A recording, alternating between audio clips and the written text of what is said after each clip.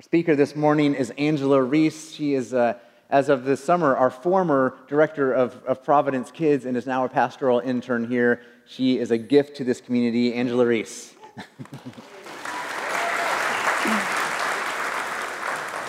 Thank you. Good morning. So we've been introduced to 4 characters throughout this series.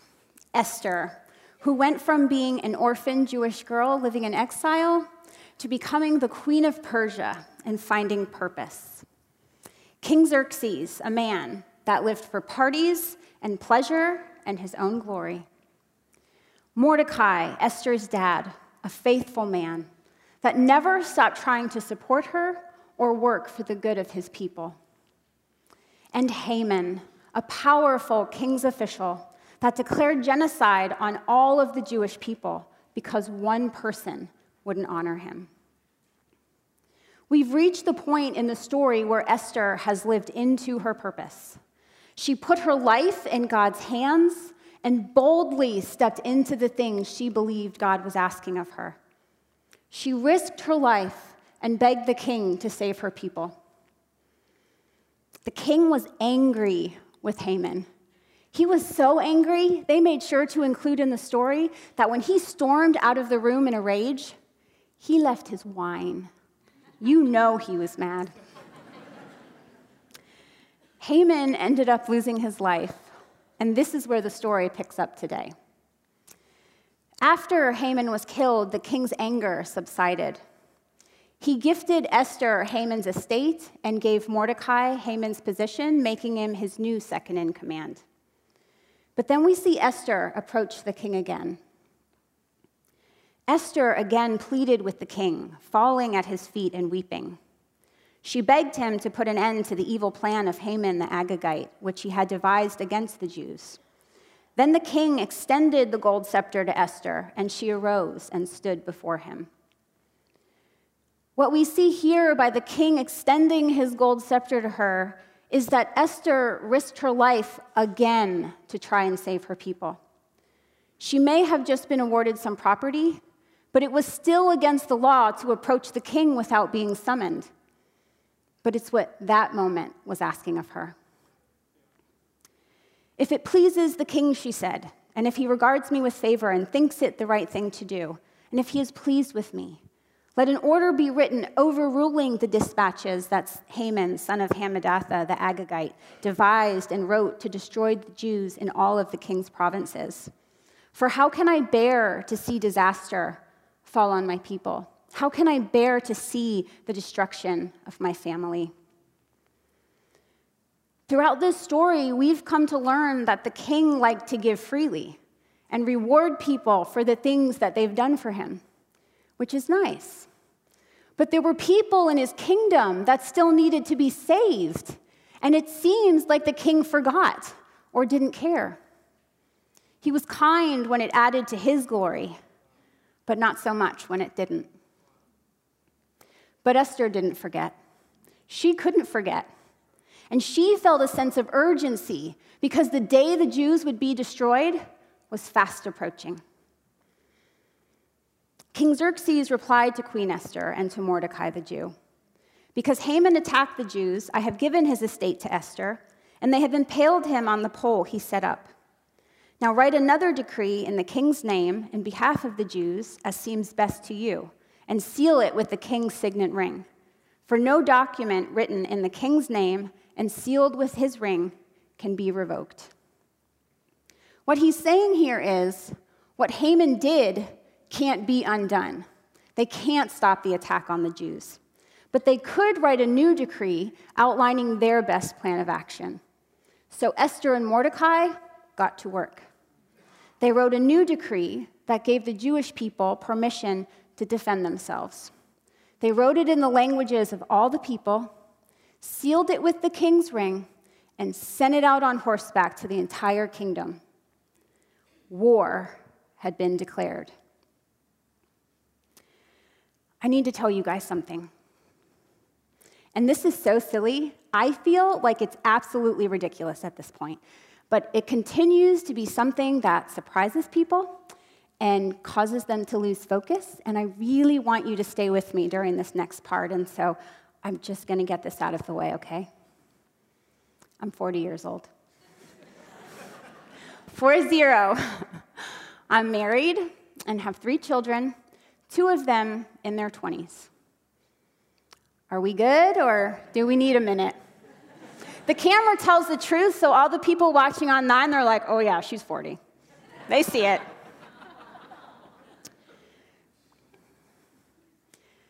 I read something in a book recently that said, while not all stories have sad endings, they all have sad parts. And I do think that's true of all of our stories. They have sad parts. My sad part started when I was young. A teenage boy exposed me to things that a young girl should never be exposed to. My dad passed away suddenly in a work accident when I was 7. And a few years later, an older man exposed me to even more things that a young girl should never see. But I also want you to know, I had a really good childhood. I was raised in church, I had friends, I explored nature, I played with my dolls. It was good.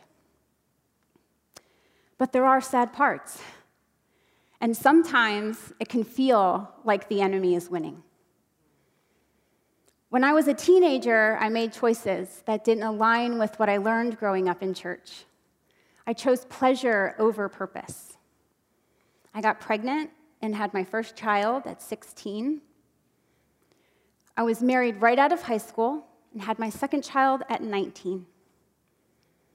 And not long after that, I was riding home from work with a coworker, and we were at a stoplight, and she looked over at me and she said, Angela, is it possible that you're in an abusive relationship? And even though I can't remember her last name, I give thanks for her, because that was her Esther moment in my life. I honestly didn't know the answer to her question, and so I started researching it, and it turns out the answer was yes, I was. It took a lot of courage to leave, and I moved back home to my mom's house, who's amazing, by the way, with my 2 kids. And I remember the morning after I got there, I was laying on the couch with my eyes closed because I didn't want to talk to anyone. It was early, and I heard my sisters talking as they were getting ready for school, and one of them said, 2 kids at 19, her life is over.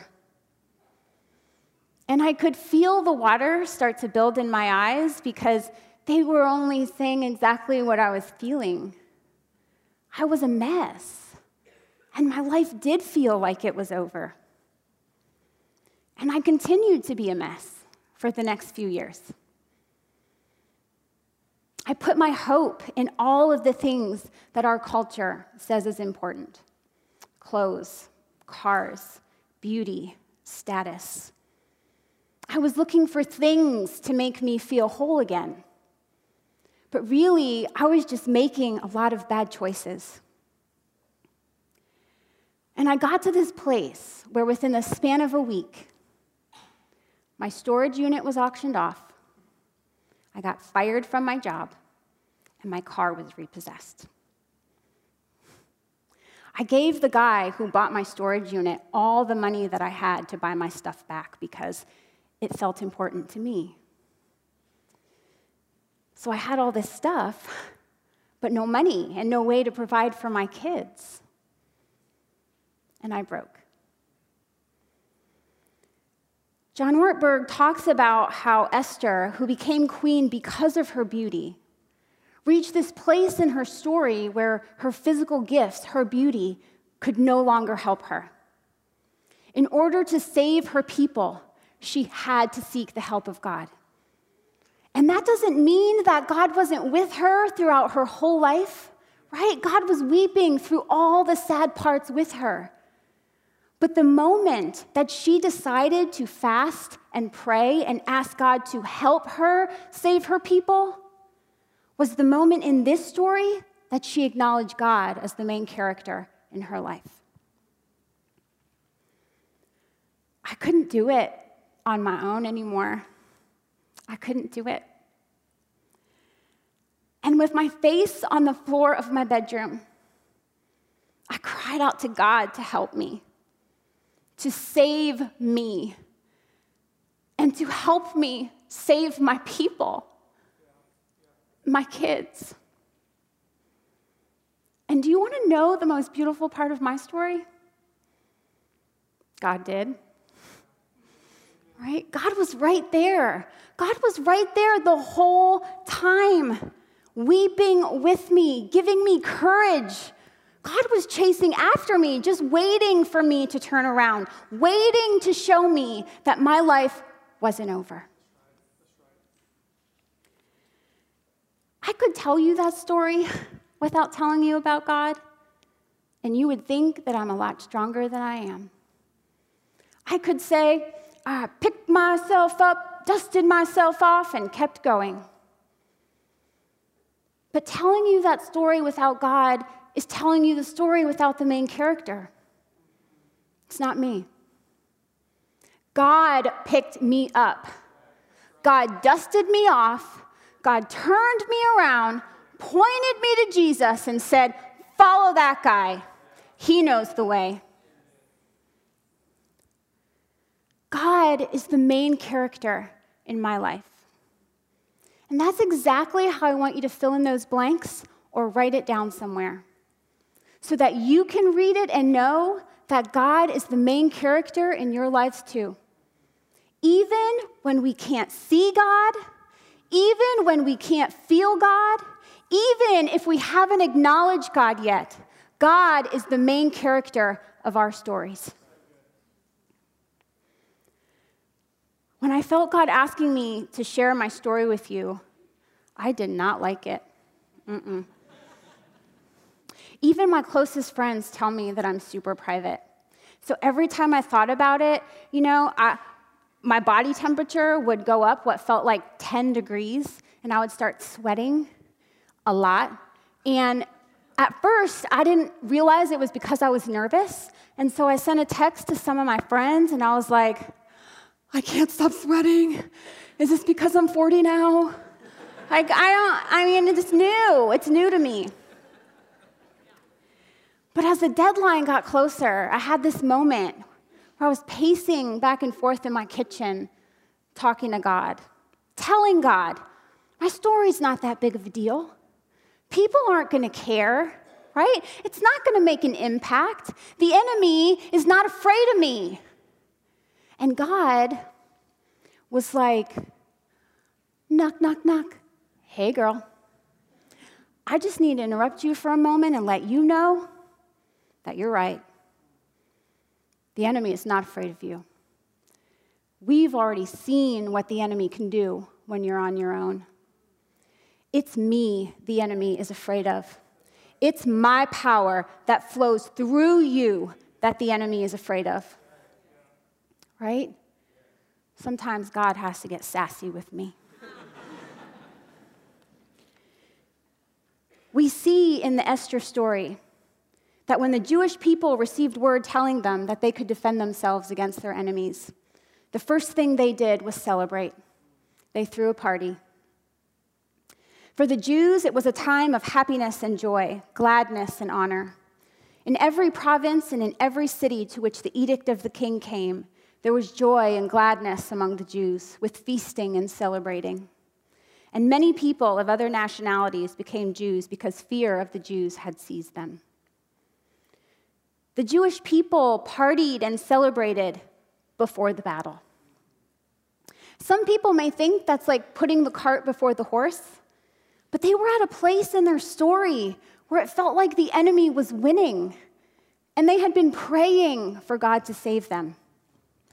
So maybe they were thanking God for that moment of victory, right? Maybe they were celebrating God's faithfulness, believing that the battle had already been won for them. And maybe all the people around them felt this fear rise up in them because they saw the power of God at work. They saw the love God has for his people, and they said, how do I become one of your people, God? I want to do that. The day of the battle arrived, and the Jewish people were ready. The Jews assembled in their cities and all the provinces of King Xerxes to attack those determined to destroy them.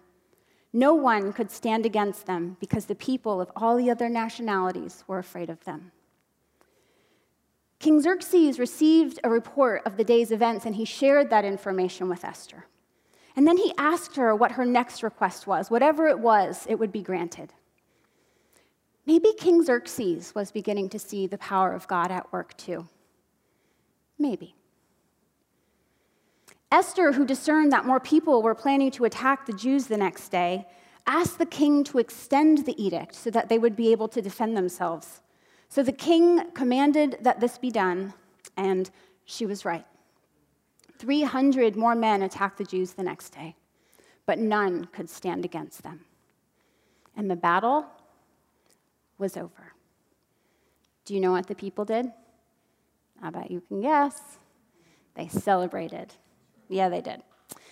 Mordecai recorded these events, and he sent letters to all the Jews throughout the provinces of King Xerxes, near and far, to have them celebrate annually the 14th and 15th days of the month of Adar as the time when the Jews got relief from their enemies, and as the month when their sorrow was turned into joy and their mourning into a day of celebration. He wrote them to observe the days as days of feasting and joy and giving presents of food to one another and gifts to the poor. These days of celebration, called Purim, were established to give thanks to God for what God had done through Esther. They wanted to always remember that God gave them relief from their enemies, that God turned their sorrow to joy and their suffering into celebration. And they didn't want to keep that celebration to themselves. They wanted everyone to share in it, for everyone to know that God is good. So they shared food with each other and gave gifts to the poor. It sounds kind of like Worship Without Walls, doesn't it? And if you haven't signed up for that yet, you should do it. Give thanks and then be a part of sharing God's goodness with the community. Do you know what I like most about Esther's story? Esther saved all of her people. She risked her life for all of them, not just the practicing faithful Jews, not just the ones on the nice list. As I read through this story, my heart kept going back to Haman and King Xerxes, and I was like, God, these are the bad dudes, man. Like, I can't focus on them. I have to focus on Esther. But I kept reading that Esther saved all of her people. And I was reminded of these verses in Isaiah. Seek the Lord while he may be found. Call on him while he is near. Let the wicked forsake their ways and the unrighteous their thoughts. Let them turn to the Lord, and he will have mercy on them, and to our God, for he will freely pardon. My heart was aching for Haman and King Xerxes because life didn't have to be that way for them. God was for them too, with them too. They just needed to turn around. And you may be thinking, I don't know, Angela. Seems like King Xerxes had it pretty good. He had all the wine he wanted, all the women he wanted, all the money he wanted. And that's true. But the revenue in the alcohol industry in the United States is over $250 million this year. And the porn industry, that one's a little trickier because it's held by a lot of private firms that don't have to report earnings, but it's estimated to be in the billions per year. Billions. And our country is a lonely, depressed mess. In my mind, King Xerxes was walking dead. He was just as dead as Haman turned out to be. I read these words in Isaiah as an instruction for us. If people truly repent and turn to God, we need to let them, right? We need to give them space to do it. And those can be hard words to hear for people that have been harmed by another person. There is no way around that, and you are not alone. But we serve a God of love and forgiveness that sent his Son to save all people. There is no way around that either. It's taken me a long time to get to this place. And that doesn't mean that we have to allow people back into our lives. Certain boundaries absolutely need to be held. That's important. And I just want to take a moment to say that if you are using your power or desire for pleasure to harm another person, stop. You do not have the right to harm other people. You do not have the right to cause people pain for years because you want to feel good or important. Please stop. Turn to God. God is waiting for you to acknowledge him, waiting for you to make him the main character in your life. And I believe you can do it because I believe God's power is strong enough. I believe it. And do you know what God has planned for everyone who comes to him and accepts the gift of salvation he offers? A banquet. God likes to celebrate too. And back at the beginning of Isaiah 55, we find our invitation to the banquet. Come, all you who are thirsty. Come to the waters. And you who have no money, come buy and eat. Come buy wine and milk without money and without cost. Why spend money on what is not bread and your labor on what does not satisfy? Listen to me and eat what is good, and you will delight in the richest of fare. This is a banquet like nothing King Xerxes has ever seen. What's being offered to hungry, thirsty, and weary souls? Real, joyful, abundant, satisfying, and everlasting life. God doesn't want us to work for all of the things that our culture says is important. They'll never make us feel whole, not ever. God has all these beautiful gifts that he's just waiting to give to us that are so much better than anything we could ever buy on this earth. And he's giving them to us for free. Esther felt an urgency to save her people, and this invitation is the same. Listen to me. Do you ever say that to your kids when you just need them to do what you're asking by a certain time? There is an urgency to this invitation because we don't know the timeline. We don't know it. Haman's circumstances changed a lot faster than anyone could have ever anticipated. From the moment I fell on my face on my bedroom floor to this moment right now, has been a 16-year journey of me saying, what are you asking of me in this moment, God? And I don't always get it right. I don't. I've had to ask forgiveness from some of the people that I love most in this world. Life is still hard. So I just want to say to you, no matter where you are in your journey, don't give up.